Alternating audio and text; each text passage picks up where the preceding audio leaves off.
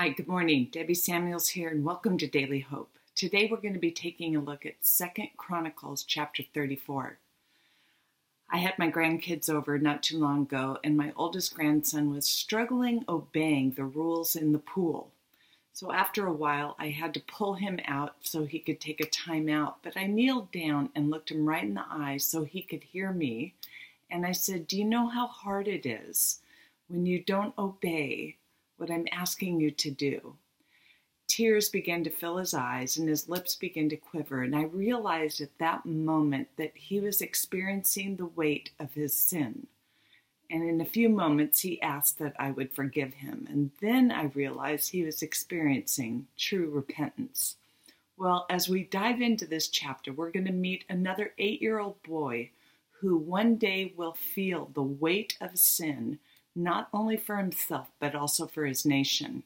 Also, he will experience true repentance.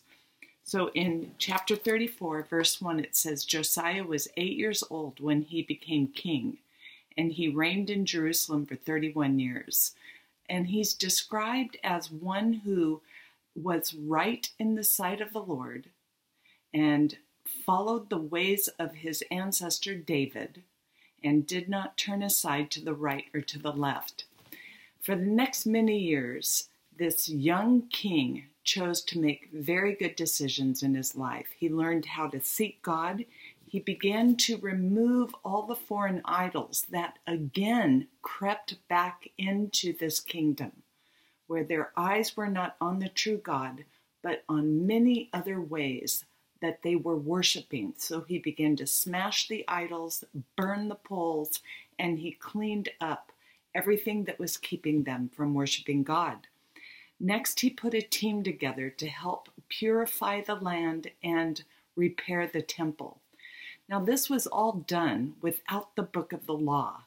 Because of the misuse of the temple and of the people in the kingdom of other kings, the book of the law went missing. It's been gone. And so he has never heard it or seen it until now. As they were cleaning the temple, they found the book of the law, and they brought it to this young king, and they read all the words that were written for his people and his nation. His response was pretty powerful. It says in chapter 34, verse 19, when the king heard the words of the law, he tore his robe. Now, tearing of the robe had a lot of meaning in that day, and it was actually a sign that they were seeing something that astonished them, and it was in horror to the best sense of the word. And when King Asa heard that, he was showing his grief over his own account and for the account of the nation. It was an expression of deep conviction of sin. Well, it goes on and it says, this king said, "Go inquire for me of the Lord." He wanted a prophet to come and speak to him about the words that he heard. And it wasn't that King Josiah knew nothing of God or didn't know how to seek him, but he was so under the conviction of sin that he didn't know what to do next. Verse 21 also says that great is the wrath that is poured about on us. Josiah knew that his kingdom of Judah deserved judgment from God. He could not hear the word of God and respond to the Spirit without seriously confronting the sin of his kingdom. Josiah heard the written word of God and knew the implications for him and his nation, and his response was under conviction and the heaviness of the judgment that was going to come.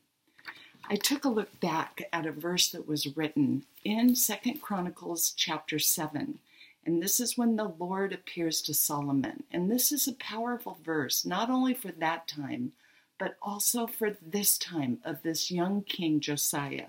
And the Lord said, "If my people who are called by my name will humble themselves and pray and seek my face, and then I will hear from heaven, and I will forgive their sin, and I will heal their land."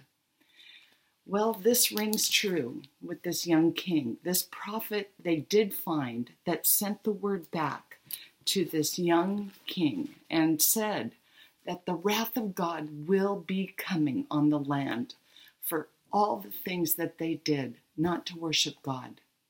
But there was also a word to Josiah, and the Lord said to him, because your heart was responsive and you humbled yourself before God when you heard what he spoke against this place and his people, and because you humbled yourself before me and tore your robe and wept in my presence, you will not see the wrath that I'm going to bring upon this place. So Josiah was set apart because of his response and his repentance for himself and for his nation. Now, Josiah doesn't end there and says, wow, thank you, God, I don't have to go through it. His heart was still for the people. So at the end of this chapter, it says that he gathered all his people together where they could hear him. And then he read in their hearing all the words of the book of the covenant. And then the king stood by his pillar and renewed the covenant in the presence of the Lord. To follow the Lord, keep his commands, statutes, and decrees with all of his heart, his soul, and obey the words of the covenant written in the book. A great message for us today in asking God to show us the sins that we need to repent of, and then committing ourselves to following the words that this book gives us to follow. May you have a blessed week this week.